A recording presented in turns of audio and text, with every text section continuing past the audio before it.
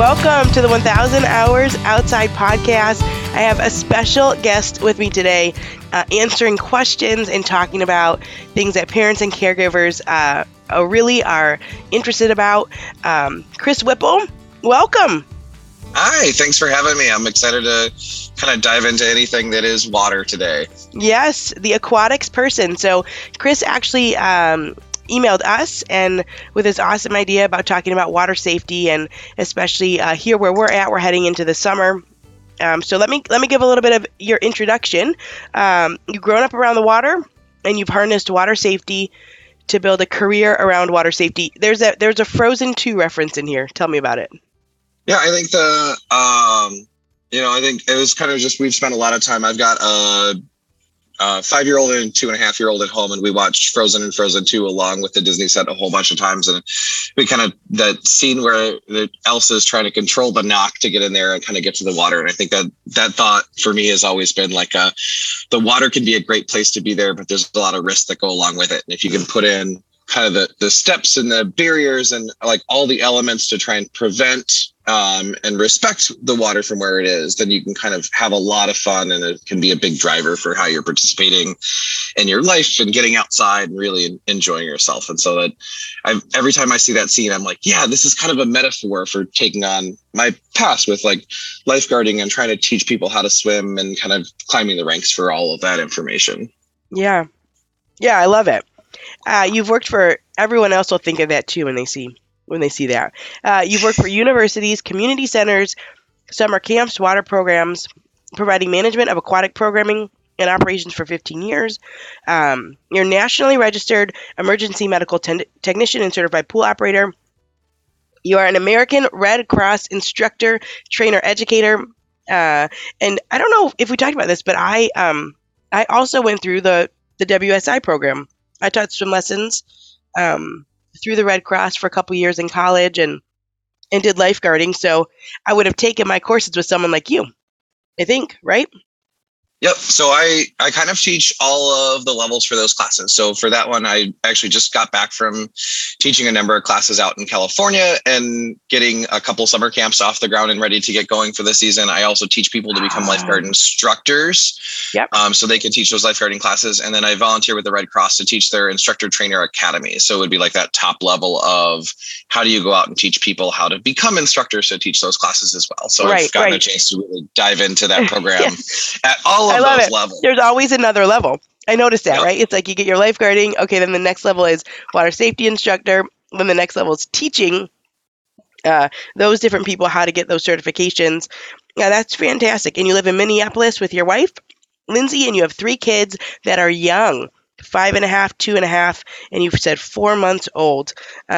So these are some busy years, right, Chris? Yeah, I think it's really fascinating from that water perspective. You know, I've spent a lot of time around the water, like making the judgments about like what would I do as a parent, or like, when I'm a parent, I'm going to do these things. And it's amazing once you have kids, how much harder it is to actually follow through on the, like, this is the exact way to do this. And so I think I've really started to take over the last few years this approach behind, like, this is what I know to be the right thing to do. And then this is the thing where like my kid really wants to do this thing. And how do we find that safe balance in between, you know, what's good and what do we know is right and all of that stuff. Yeah. Especially since you're outnumbered at this point.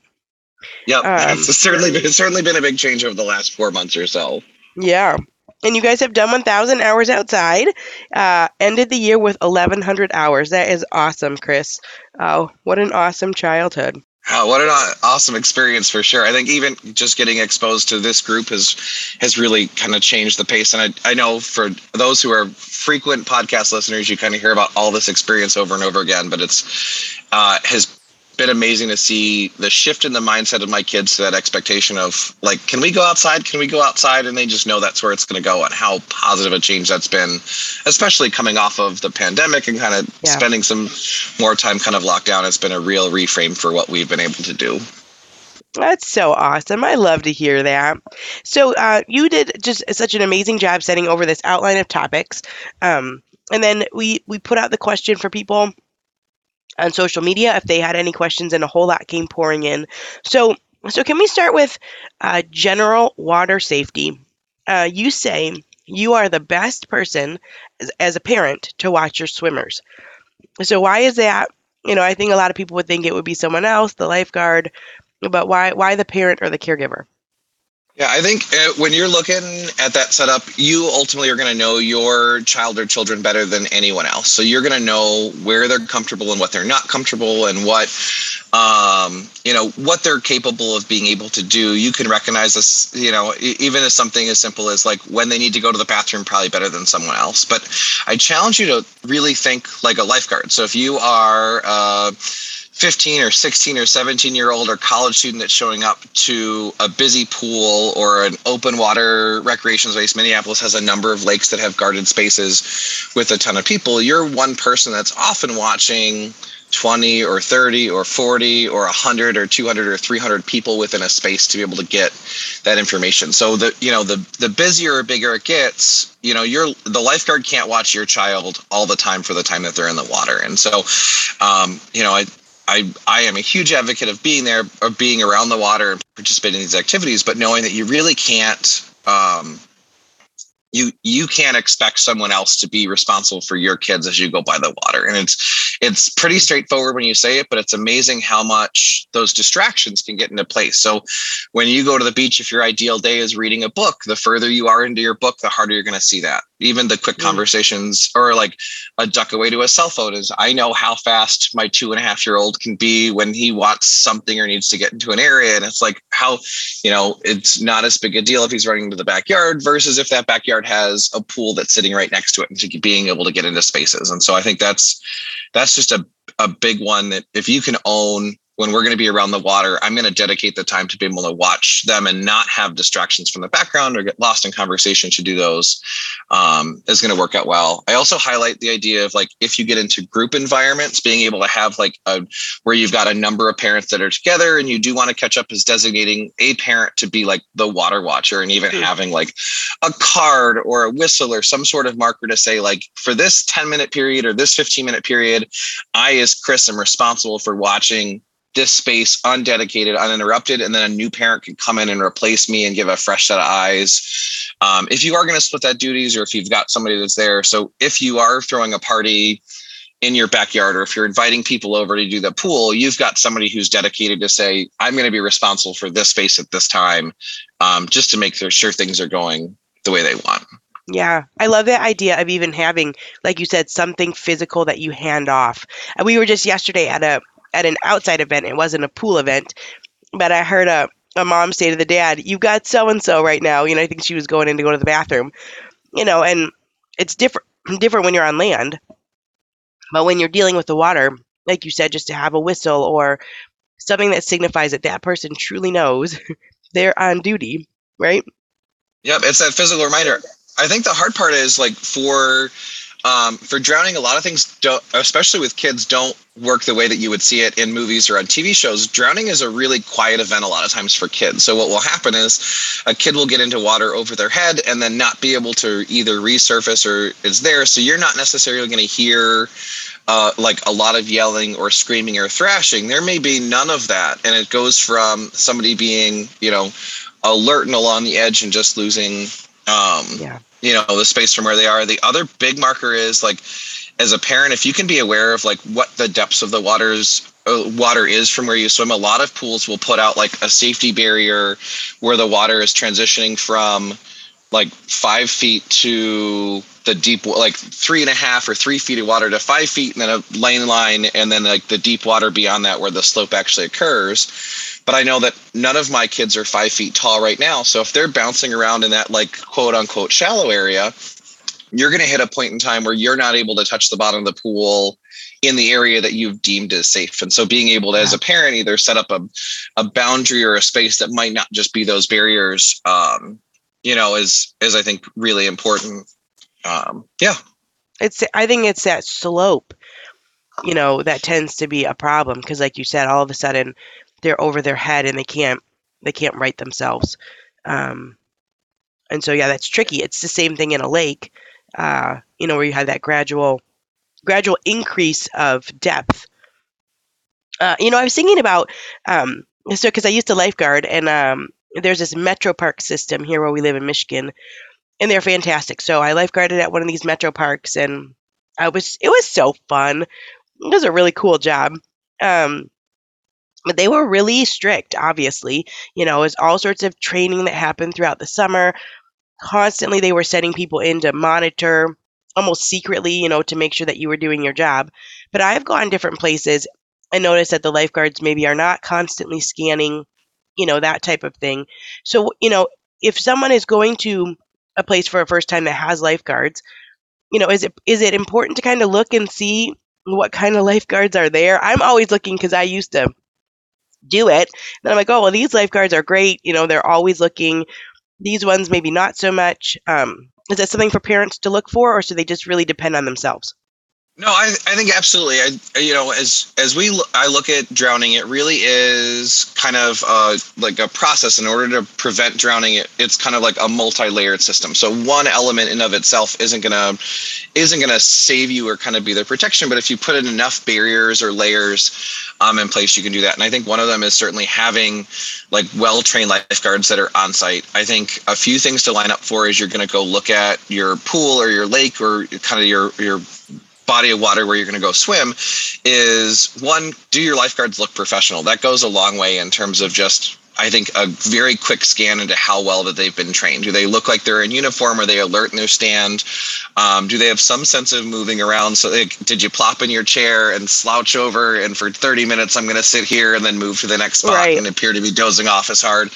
I think we train our lifeguards to actively be searching the water kind of at all times. And so you should be able to see, the head moving from side to side, and they're looking at the top of the water and the bottoms and the corners. There's a lot of places to hide, as there are cool pool designs that are out there. The more lazy rivers and features and all that, the more blind spots for a lifeguard to be able to find. And so they should be taking the time to actively look for that space in water to be able to get those. From that lifeguarding perspective, they're also thinking an emergency can kind of exist anywhere and in that one. And so I think hopefully in their heads, they're going to just be thinking about like, what can they do in an emergency and how you're going to respond. And I would challenge the parents in the group to also do the same thing. So when you arrive, where do I go for help? Would my kids know if we get separated at the beach? Do they know to look for a lifeguard stand or go to a particular location or stand perfectly still and I'll come find you? I think being able to pre-plan or talk about that as a family as to what your steps are going to be make a really big difference. Yeah. Yeah, that's super important. Okay, so we talked about it very briefly, but a lot of people asked about, what does drowning look like? And I remember when I used to lifeguard, we had a diving well, and sometimes adults would jump off the diving board and they wouldn't even resurface. Like you just assume that when someone goes down, they're going to at least pop back up, and kind of be flailing or whatever. But sometimes they go down and they stay down. So, can we talk about, mentioned it a little bit, but, does it look like thrashing? Usually I think it's pretty silent, right? It can be. So you may see, so if you're going to be a child who has some ability to float or stay above the water, you'll see their head tip back, kind of gasping for air. A lot of times they'll describe it as like trying to climb a ladder where the arms are reaching up to be able to get information. Their head will be both above the water and below the water, trying to make some progress. But like once you've gotten to the place where you don't know how to swim or you lost control from where they are, you're using all your energy you possibly have to try and just get up and to find air. But like you said, there's a lot of times where you may jump in and end up in deep water over your head and not be able to resurface. So you may still see that same movement underwater, but there won't be that same visibility at the top. It'll occur underwater. Drowning is a continuation, like a kind of a continuum of a process where your body is deprived from having the oxygen it needs to function. And so the longer you go without oxygen, your body functions will start to shut down and impact your organs and ultimately impact kind of your brain's ability to function from there, ultimately leading to death if you don't stop that process as it comes through. And so with that one, being able to have some version of fast acting and recognizing, hey, this person isn't swimming like they would normally swim. They've stopped making forward progress in the water. They're there. I'm sure for the lifeguarding days, it becomes awfully hard to differentiate a kid who's just splashing up and down and jumping off the bottom from something else, or, they went down and are trying to explore the bottom, and how long is too long for them to be underwater. I think the lifeguard brain is constantly trying to check in on people and see where they are. And has this person changed to another? That's another place where, though, parents are going to have a good gasp of like, my child is regularly a really great swimmer and something doesn't look right now, versus, hey, right, I haven't ever seen this kid swim before. And is this normal? Is that not? And I think is a good kind of reminder that when you've got a kid that's like on the edge or questioning, your lifeguard may be spending a lot more attention watching that one kid, and that leaves everybody else in that zone open to needing to either be watched or observed in a different set of ways, because ultimately they're trying to prioritize their time for what, where's my biggest risk right now at this moment. Right. And that may change as you go forward. Yeah. So you say anyone can have an emergency in the water, which I think is such an important statement, right? We're talking a lot about young kids. You have some statistics about young kids ages 1 to 4. Drowning is the leading cause of death beyond birth defects. 1 to 14, the second leading cause of unintentional injury after motor vehicle crashes. But when you say anyone can have an emergency in the water, what kind of things are you talking about?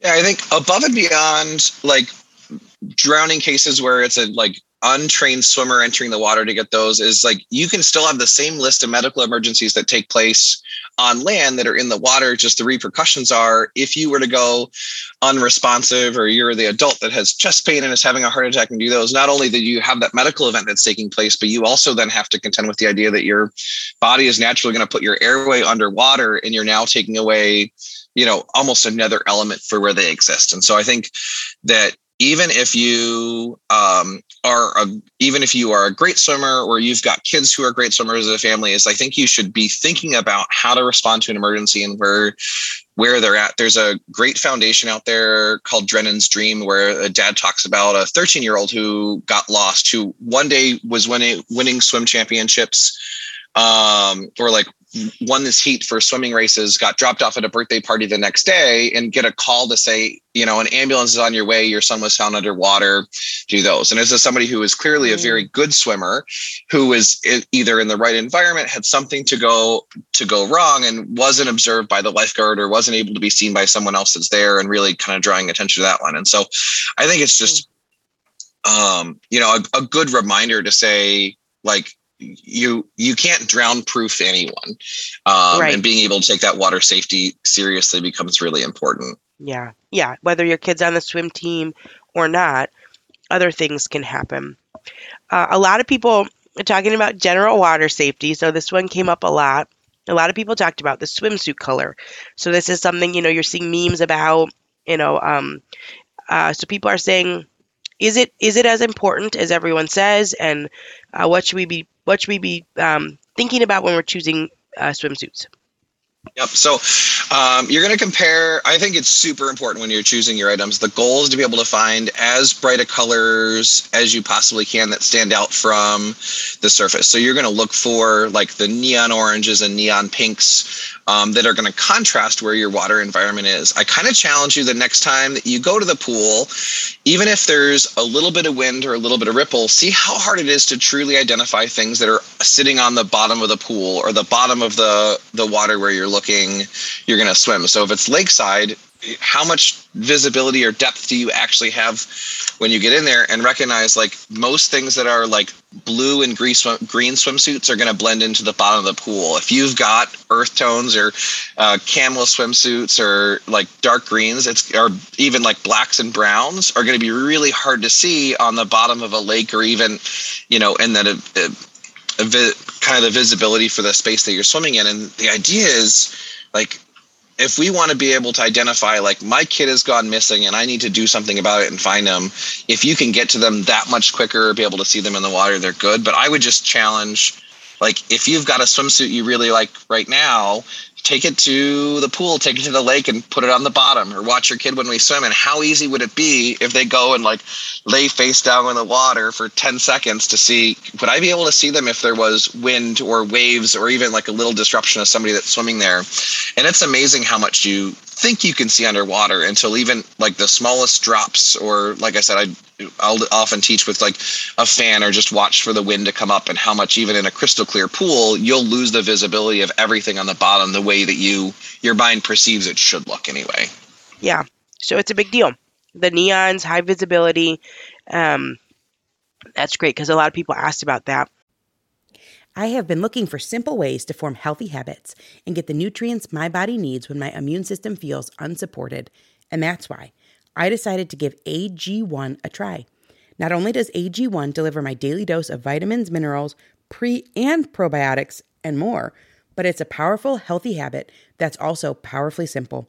It's just 1 scoop mixed in water once a day, every day. And it makes me feel nourished and ready to face the day.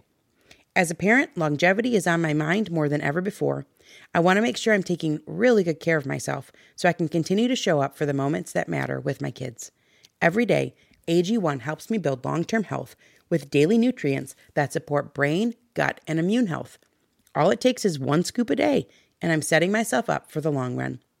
AG1 is a supplement I trust to provide the support my body needs daily, and that's why I'm excited to welcome them as a new partner. If you want to take ownership of your health, it starts with AG1. Try AG1 and get a free 1-year supply of vitamin D3K2 and 5 free AG1 travel packs with your first purchase exclusively at drinkag1.com/1000.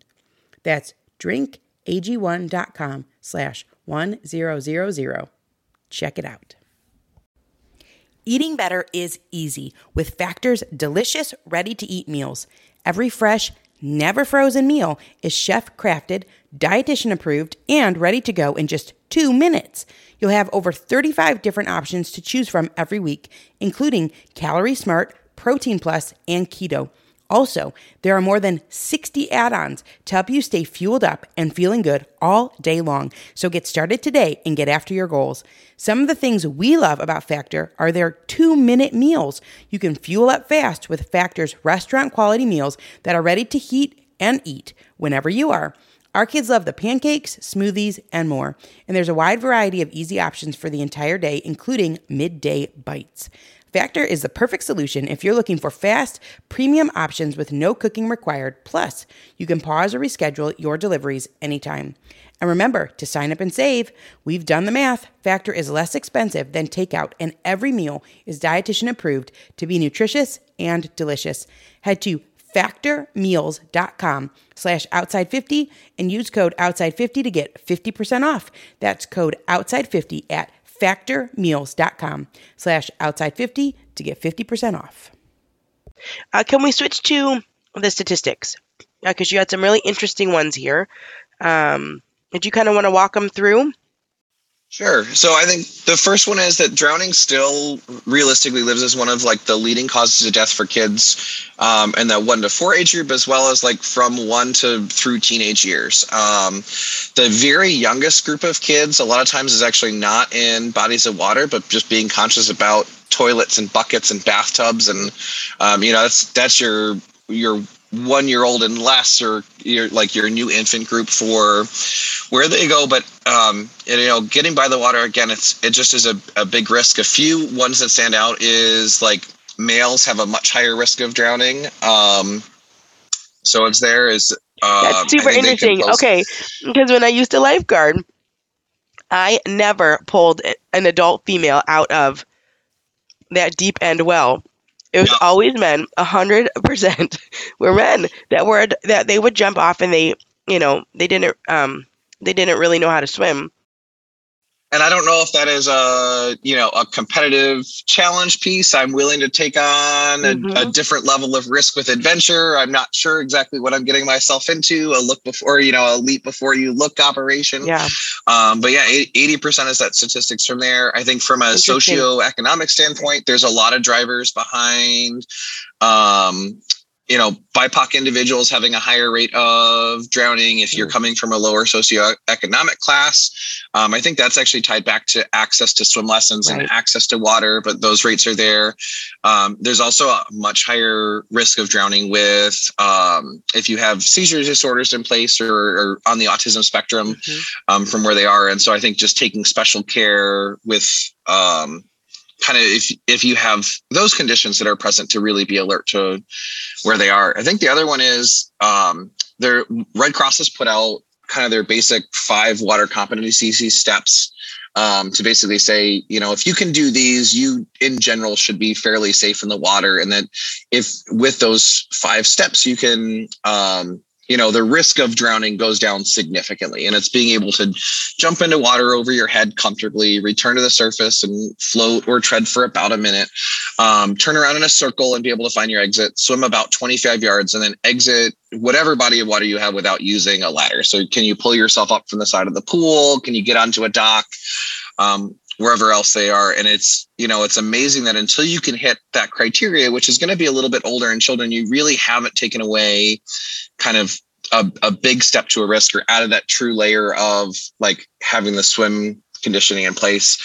I think the other one is if parents don't know how to swim, there's only an 18% chance that their child are going to be enrolled in swim lessons. And so is kind of a generational problem to fix is like, how are we teaching those parents to swim and get those children in the water and starting to be exposed to where they are? But it's really like that generational problem to say, not only do I have to fix now, but in order to break that cycle, I have to be able to teach those kids and allow them to have kids that are getting in the water to get those. And so, any way that you can get access and exposure to the water and build a positive water experience and get some level of lessons that gets you to that bare minimum of those 5 water competency steps goes a really long way. Yeah. I like the 5 basic water competency skills really stuck out to me because a lot of parents are asking, what can I be working on with my child? When we're not in swim lessons, or we haven't gotten to swim lessons yet, or they're too expensive, or I can't get there. It's been the pandemic. So I thought those 5 basic water competency skills are fantastic things to look for and to know about. A lot of people are asking about open water. And actually, we just had a question in our Facebook group, I think yesterday or the day before, a big one about open water. Someone was saying that their daughter was going to maybe be going to Lake Michigan with grandparents. She's 11, not a super strong swimmer. What do we do? Do I let her go? Do I not let her go? What about life jackets? All that kind of thing. So what's the difference between open water and moving water and a pool? What should parents be thinking about in those situations? Yeah, I think anytime you're going to maybe take a step back first with that question is like anytime that you're going to be in kind of sending your kids off to do water activities, I think it should be having a conversation about what your expectations are for those things. So going back to a lot of those general water safety steps of like, my child is not a great swimmer. So if we're going to go to this environment, I would, I do need somebody dedicated to watching the water who's not on their cell phone, not distracted by activities, not walking away to the bathroom, or if you have to do any of those things, pulling the kid out of the water to do those and set expectations up for the family. I still have young kids, and my wife and I have decided we're not going to allow water activities for right now, unless one of the two of us are present and in that space, which is going to limit some access to where they are. But, really feeling comfortable to control those. And I think it works well. The other one is for open water space. I love being able to float kids in Coast Guard approved personal flotation devices. If you can go out and find, some element for being able to get them in the water and do those, it just takes away a level where they're not going to go underwater. Not all of Coast Guard approved flotation devices are going to keep your face out of the water 100% of the time. They may not orient you to like your back with your float up if you go unresponsive in the water, but they are going to keep you at the top of the surface and watch for that one. And so I envision, especially in like open spaces, my family has a cottage on Lake Ontario, and that's where I grew up, on big water with big waves at times and being able to get some things. And that was just the expectation. Is a lot of times in the morning, I would put my PFD on, and that would be just part of the day of being able to go and play and enjoy yourself. That way it takes away kind of at least one layer of concern of like, am I going to drop off to do those? I think any open water space, you really want to think about, like, is this a known environment we're going in, or is this a space I'm going into the first time? The terrain or conditions, both like on the beach as well as underwater, can change at all times. So what was a really calm beach today might not be a calm beach. A storm may wash up, logs or rocks or move things that are underwater. So being able to watch for, hey, this is our assigned swimming area. They also, it moves on its own. So where are your currents? Are there rip currents that exist that are going to pull you back out from the water? And can you spot or identify where water is moving? Just take a minute before you get in the water to look and see, are people generally drifting to the north or the south or the east or the west, or in or out? And right, because that's the way you can lose your kid places pretty easily. Yep. If there's a strong current and you're looking out ahead of you, and all of a sudden they're way down the beach some, you can't watch them as well. Yeah, and you're bouncing along and having fun in the water. You may not know to orient back to this lifeguard chair, or this is our umbrella, or this is our thing. And from the water looking back, does whatever you brought clear enough to identify this is my space? I have one family that would go to a big beach that would just like post a flag that was big and identifiable, but it was kind of like, you're here. Or before you go in the water, you can swim between, this marker and this marker. And as long as you stay in that zone, you're good. But if you see yourself drifting, you need to either come out or reset or swim the opposite direction to be able to go where you are. But I think for any like open water space, especially if you're like not sure about kids, or you're sending them off, you're comfortable enough to send them with an adult you feel would truly like hold those water safety elements key, put them in those Coast Guard approved flotation devices. Right. They've gone through the rigors to at least say that they'll do what they need to do. Yeah. Again, I think I had partially noted, not every single one is going to orient you to like, I've fallen off of a cruise ship and I'm in deep water and I need to sustain for a certain length of time. But each one is going to, at a minimum, keep your body at the top of the water. That's going to make it easier for you to find you if something goes wrong. And I think one thing that I learned from lifeguarding is it's not as easy as you would think to pull someone in. That's why they've got those red things, to add to the buoyancy. And so if someone's in a life jacket, it would be easier, I would think, to pull them in, as people are thrashing, and that's kind of a tricky thing. You're not having to hold them up at the same time you're making forward progress with them. In that same sense, if you as a parent are ever having to go in the water to make a rescue, or even if you're going to be out with your group, sometimes I would bring some version of flotation with me just to have that extra support. So I may not be laying on a noodle relaxing, but I might have a pool noodle in my hand just so if I need to be able to reach real quick and grab something, I can use it as a reaching tool. I can use it to float myself while I'm trying to take care of someone else if need be. If caught in some really weird either rip or current, I can at least float and stay at the surface and then figure out what is my next plan to get to safety. And as long as I can keep my airway above the water and the airway of the people that are with me above the water, then we can worry about how to get back to the shore when we need to. Yeah. What I've noticed, and people are asking about Lake Michigan, is that life jackets are very common, for kids and adults. They wear them out in the water, and I kind of think, like you said, it can make it a little bit more fun too, as you're floating along, and it's not quite so draining, swimming in the open water. One thing that I had learned that I wouldn't have probably known is that, my lifeguard training that I did through the Red Cross was only for pools. It's a completely different set of training when you're talking about open water. Is that correct? Is that still the thing? So they have the Red Cross as well as, and I won't solely advocate for them. There's a number of really great organizations that do train for like lifeguards around the country, has like a waterfront module that goes into teaching, what does it look like if I am making a rescue on a rescue board, or need to worry about currents, or how do I do a search for a body that's submerged in, a space where you can't see the bottom, or you've got a much bigger area to cover. So certainly any lifeguard who's going to be in an open water environment is going to have more training and more specific training to their setup as well. Yeah, it just made me realize how much more serious those open bodies are, the moving water, because the training itself is different. than from a pool. A lot of people, since we talked about the personal flotation devices, and this is one that comes up all the time, are the puddle jumpers. So, Yep. can you talk about those and what sort of flotation devices should people be using for their younger kids?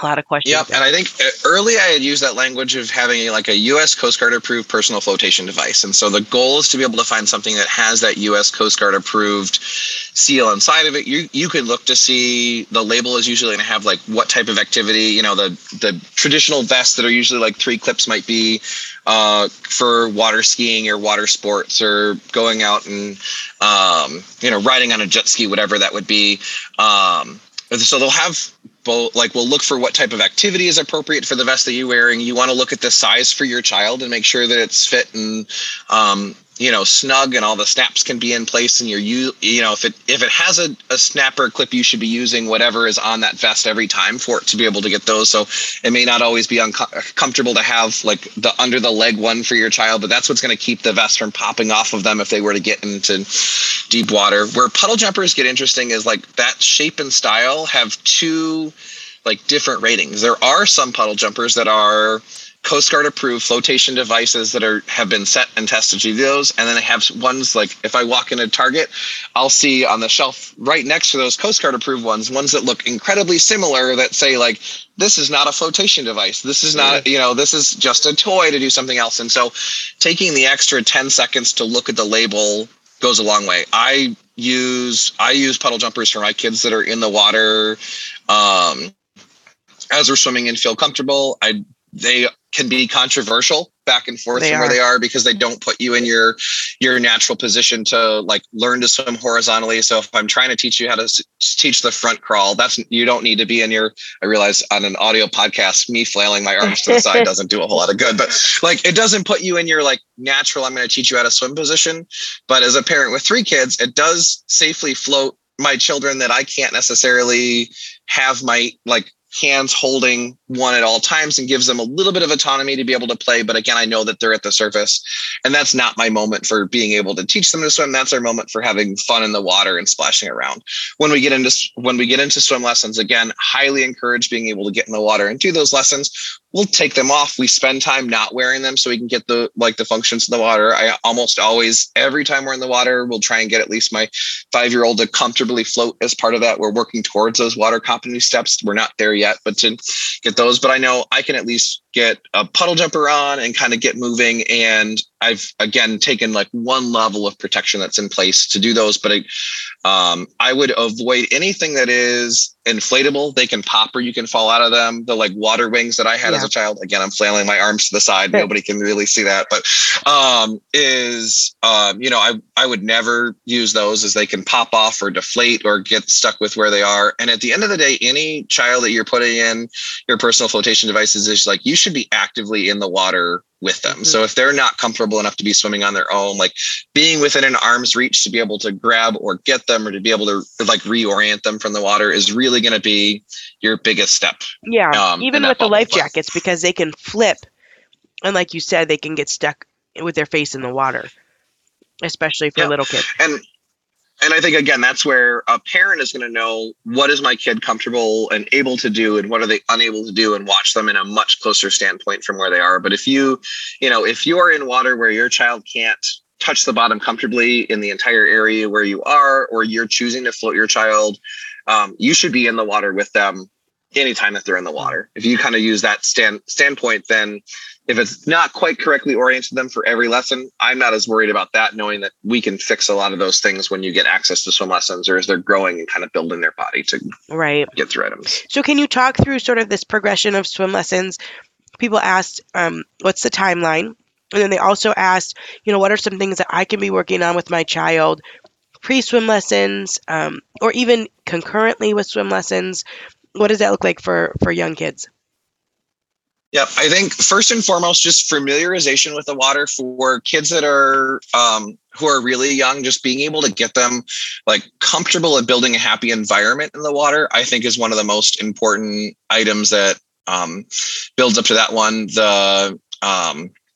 The science behind like learning and progression and truly getting into those water competency steps is that until your child reaches 4 or 5, any version of swim lessons isn't going to be super effective for the long-term like safety of your child around the water.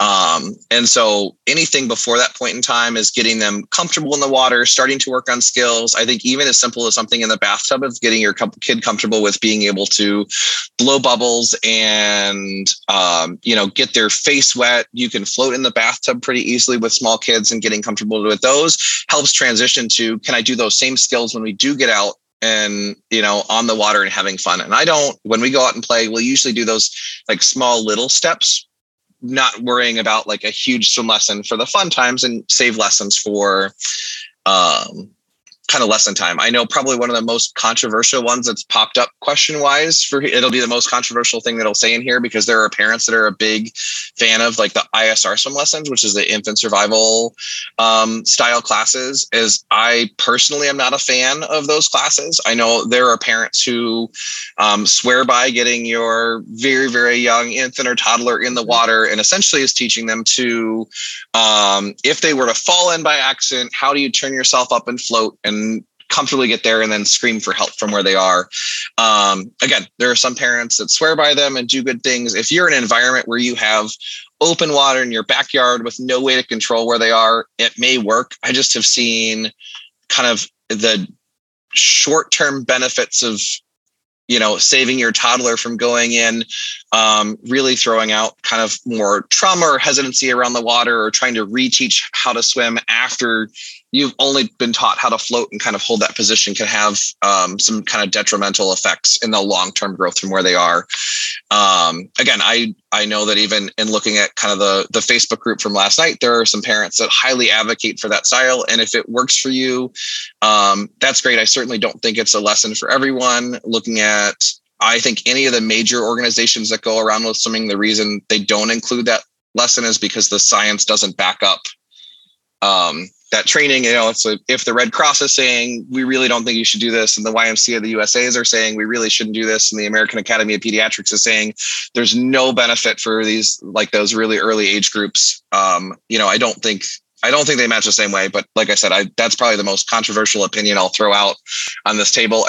And for some people, they work super well, and they're also, really, really expensive for what you get at the end of the day. So if you live on the water and you've got no way to do those, you're here, but you're never going to drown proof your child, and being able to be alert and present to what they're doing and build in barriers and hopefully teach them the risks of being around the water, and, training yourself to what to do in the event an emergency does happen. All of those elements are going to go, I think, further than what happens if my kid falls in. If I can prevent up until that point, you're going to be way stronger there. And I think that there's some lesson success later in life when they get to the age where they developmentally are ready to take on those skills, will do much better. Yeah. And again, there are exceptions to that rule. There are some parents that swear by those lessons. And if it works for your family, like, great. I'm all for keeping your kids safe. I just don't think it's the best path to long-term success by the water. And for the parents that said, a lot of parents said,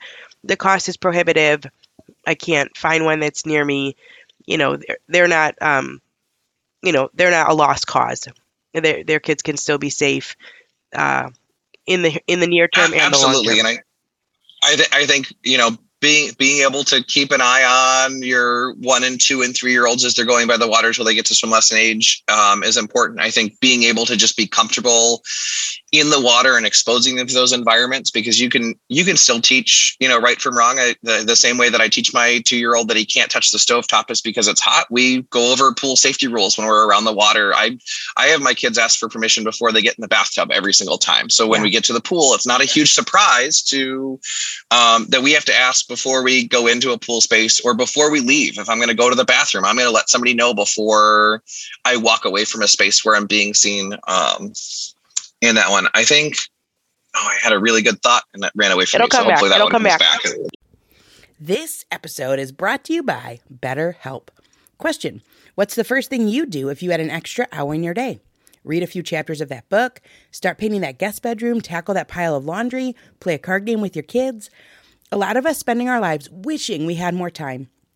The question is, time for what? If time was unlimited, how would you use it? The best way to squeeze that special thing into your schedule is to know what's important to you and make it a priority. If you're feeling stuck, therapy is something that can help you find what matters to you so you can do more of it. Therapy is a wonderful thing. It can help you learn positive coping skills or show you how to navigate properly setting boundaries. With BetterHelp, it's easy to get started. You just fill out a brief questionnaire to get matched with a licensed therapist. It's entirely online and designed to be convenient. If you're thinking of starting therapy, give BetterHelp a try and visit betterhelp.com/1000hours to get 10% off your first month. That's BetterHelp, HELP.com/1000hours. Everyone wants to start their year off on the right foot, and for me, that means making sure I'm eating well and have enough energy to do everything I want to do. But I'm not going to run to the butcher every day to get a fresh cut of quality meat. That's why Good Chop is such a lifesaver for our family. Good Chop offers fully customizable boxes of high-quality meat and seafood delivered to your door on your schedule. Their products are vacuum sealed and frozen at peak freshness, so you can stock your freezer and cook when you want. We had a somewhat last-minute get-together recently, and it was so incredibly convenient to just head to the freezer and pull out a couple bags of Good Chop's hamburger patties to whip up some burgers quickly. They were so delicious.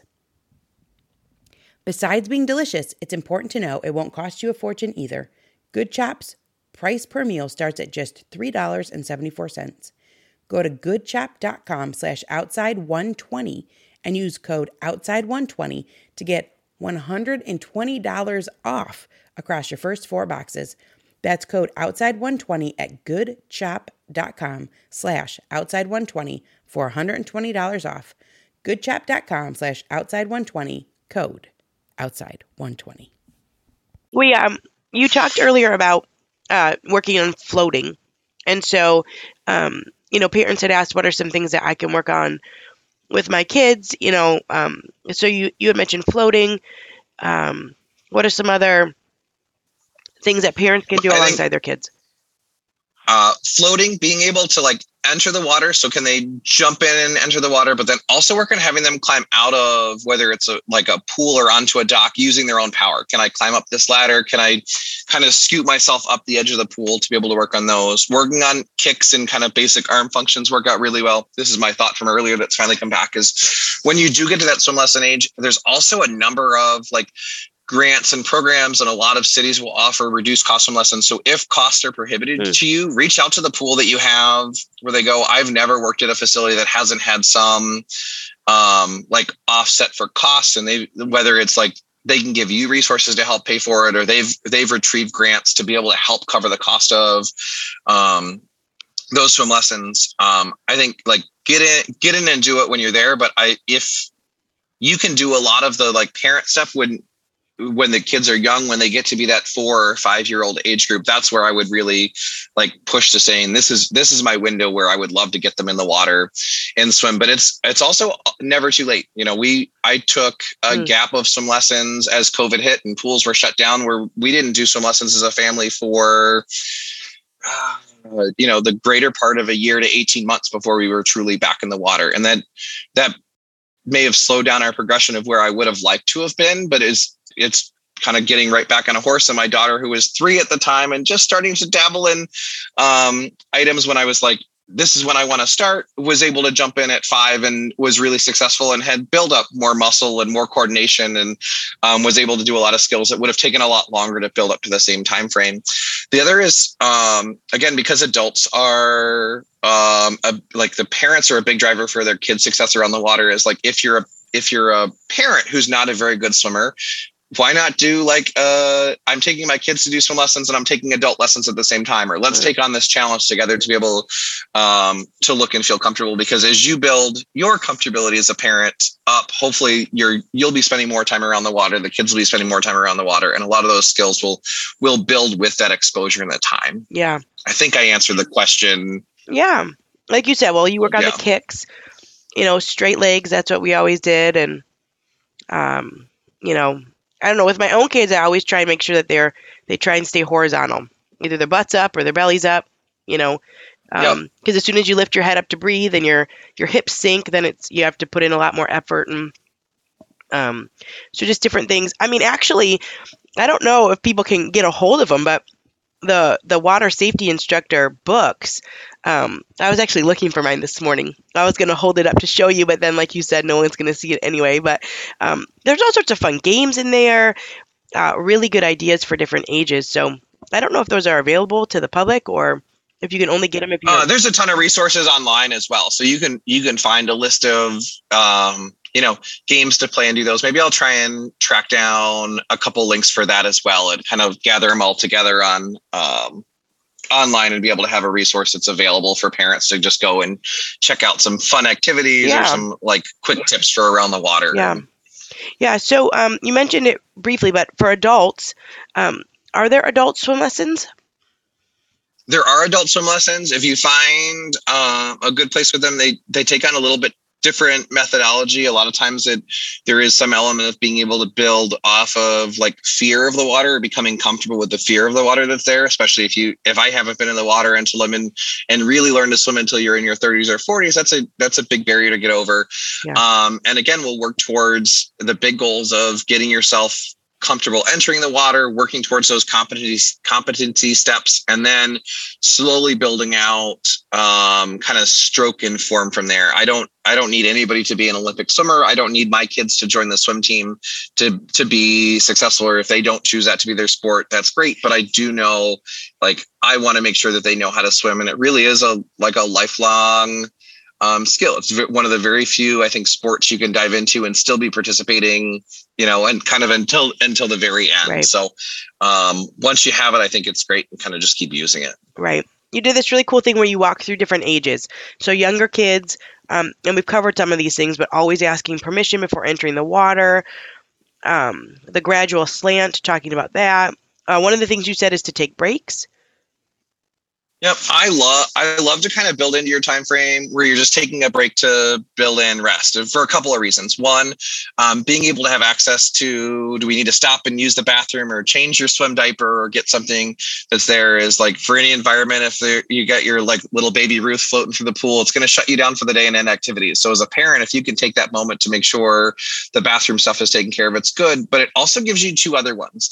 Build in a little bit of time where even if you don't have to use the bathroom during that window, we're going to take like 5 minutes to just like rest and reset and make sure that everybody has your snack, is drinking water, is going to be like reapplying sunscreen because any of your outside activities, trying to stay safe from that environment. But it's like my chance as a parent to also go back and check, like, energy level wise, where are we needing, are we starting to get to that cranky phase? Am I starting to run out of steam from where they are? And it's accountability. If I know I'm going to stop once an hour and take this like 5 or 10 minute break, now I can also, like, I've accounted for my kids. We've kind of got all of our stuff together.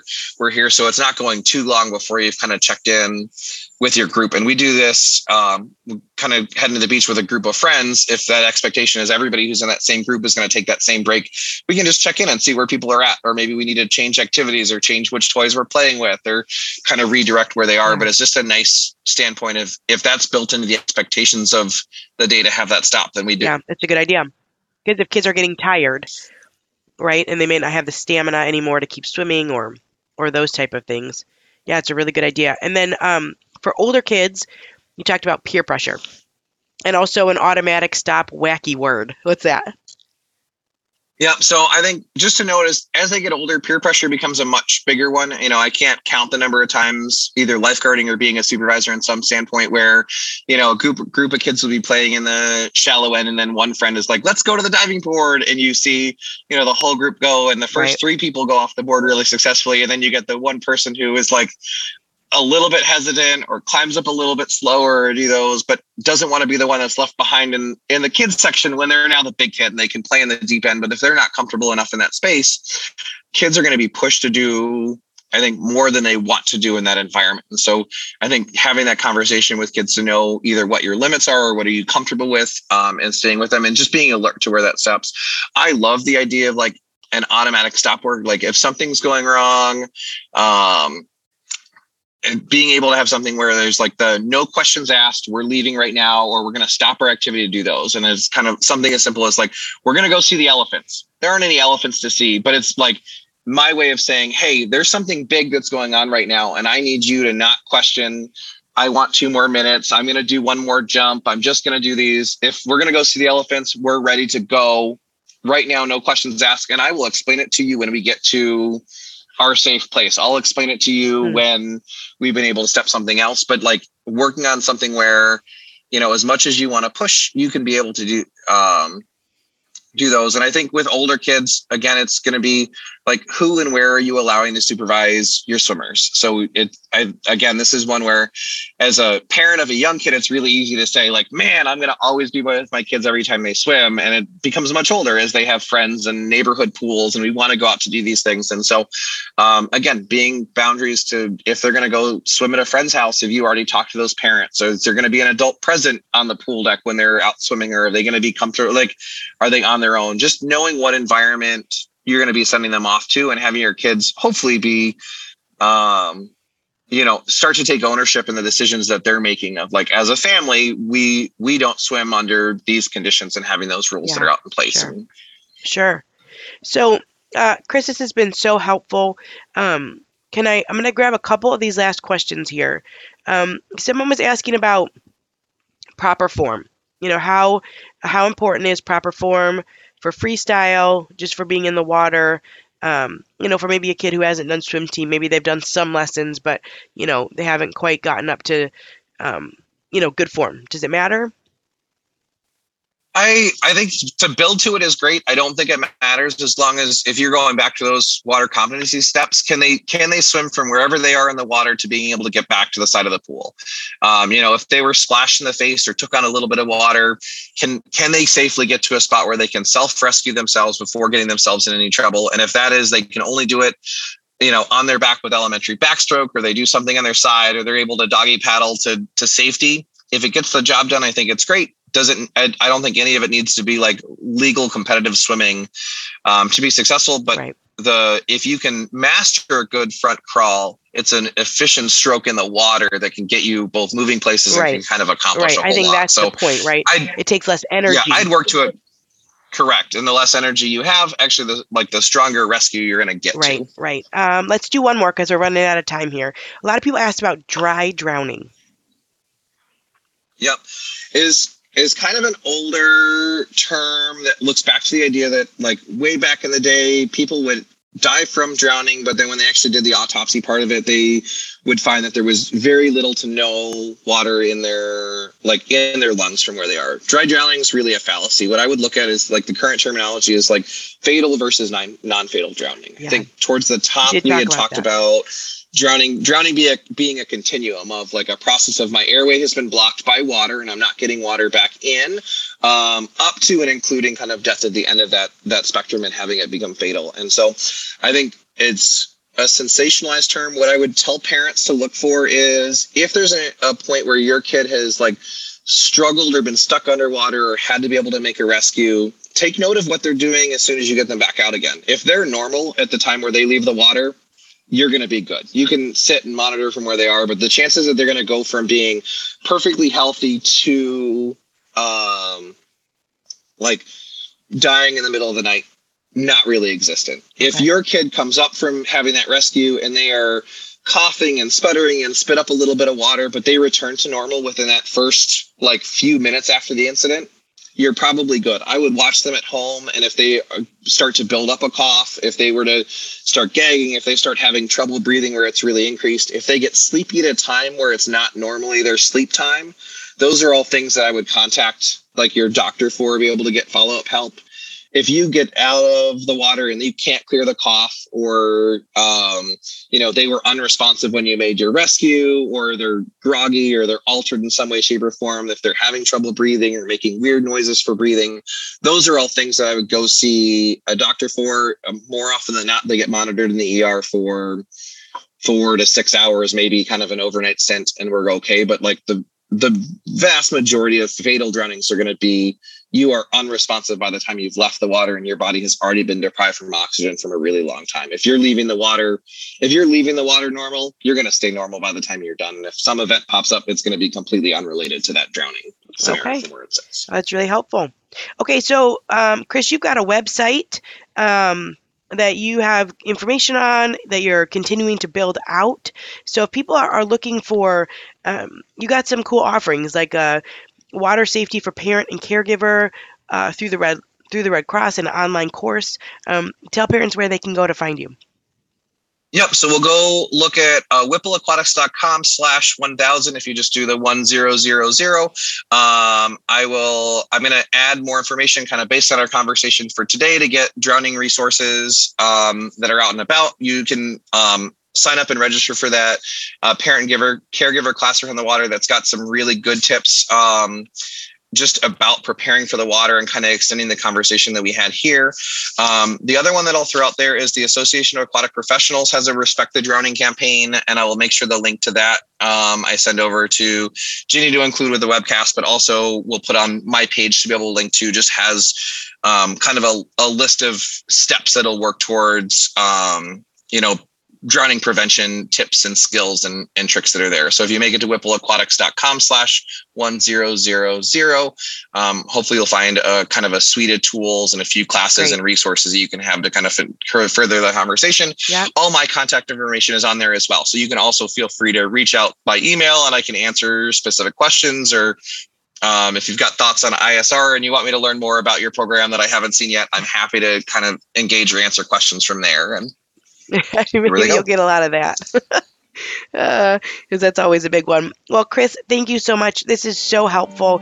And like you said, to have a place like a little hub where parents can go to look for ideas and different courses, and like you said, just to further the conversation, because it is such an important conversation and one to come back to often, I think, because our kids are always changing in their ages and stages. So thank you for that. whippleaquatics.com/1000. And you know how we always end it? We always end it with a favorite outdoor childhood memory of yours. Yeah, so I spent a ton of time around the water as a kid, but as I was thinking about this question, I realized that it's that moment where it gets like dark at night and you can just take a moment to stare up at the stars and see where they kind of see and take in the world around you. I don't know if I have like a single pinpointed time, but whether it's like by the beach at night or having a campfire or camping out or wherever it is, like this idea, like as you're wrapping up the end of the night, you can like look up and still identify a little constellation or just see like the bigger world around you stands out. And that to my day is still one of my favorite parts about being outside, is like to wrap up the day with this like big grandeur in the sky, whether it's in the city with the few constellations I can find or the big, vast, wide Milky Way world if you're kind of out further in nature. Oh, I love that. I love that. And something that you can enjoy all the way through your life, just like swimming.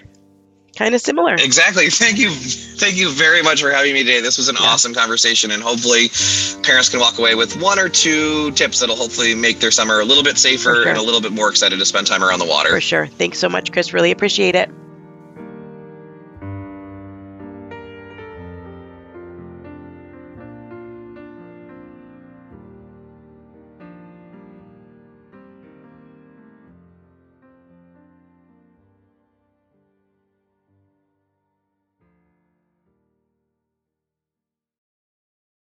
Real truth alert, pregnancy, birth, and having a baby isn't all sunshine and rainbows.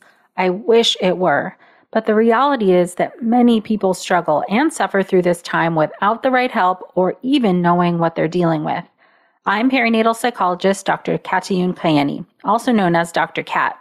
My podcast, Mom and Mind, aims to shine a light on the difficult reality that so many hopeful and new parents experience, and raise the volume on how we can better support mental health, which is a big part of our overall health. Episodes include personal stories from people who have healed through things like pregnancy and postpartum anxiety, depression, PTSD, and so much more. I also talk with specialists and experts who explain and educate on these conditions. All of this to support parents to know that they are not alone, that healing is possible, and there are resources that can help you today. Listen into Mom and Mind and walk with me through the world of perinatal mental health.